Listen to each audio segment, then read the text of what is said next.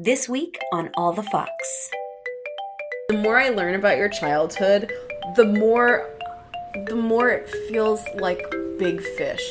Oh, yes. Which, by the way, I think that I scared my husband and friend Michael at how hard I sobbed at the movie Big Fish. And I was like, well, I guess I have some unresolved daddy issues that I need to talk to somebody about and pay them lots of money. Absolutely Big Fish. Over and over. Big time. Big time. And funnily enough, mine... In us talking about like, oh, what movie like absolutely hit that raw nerve? Mine was Jack, 1995's Jack. Don't know what that is. What is that? It's a Robin Williams movie. Oh no!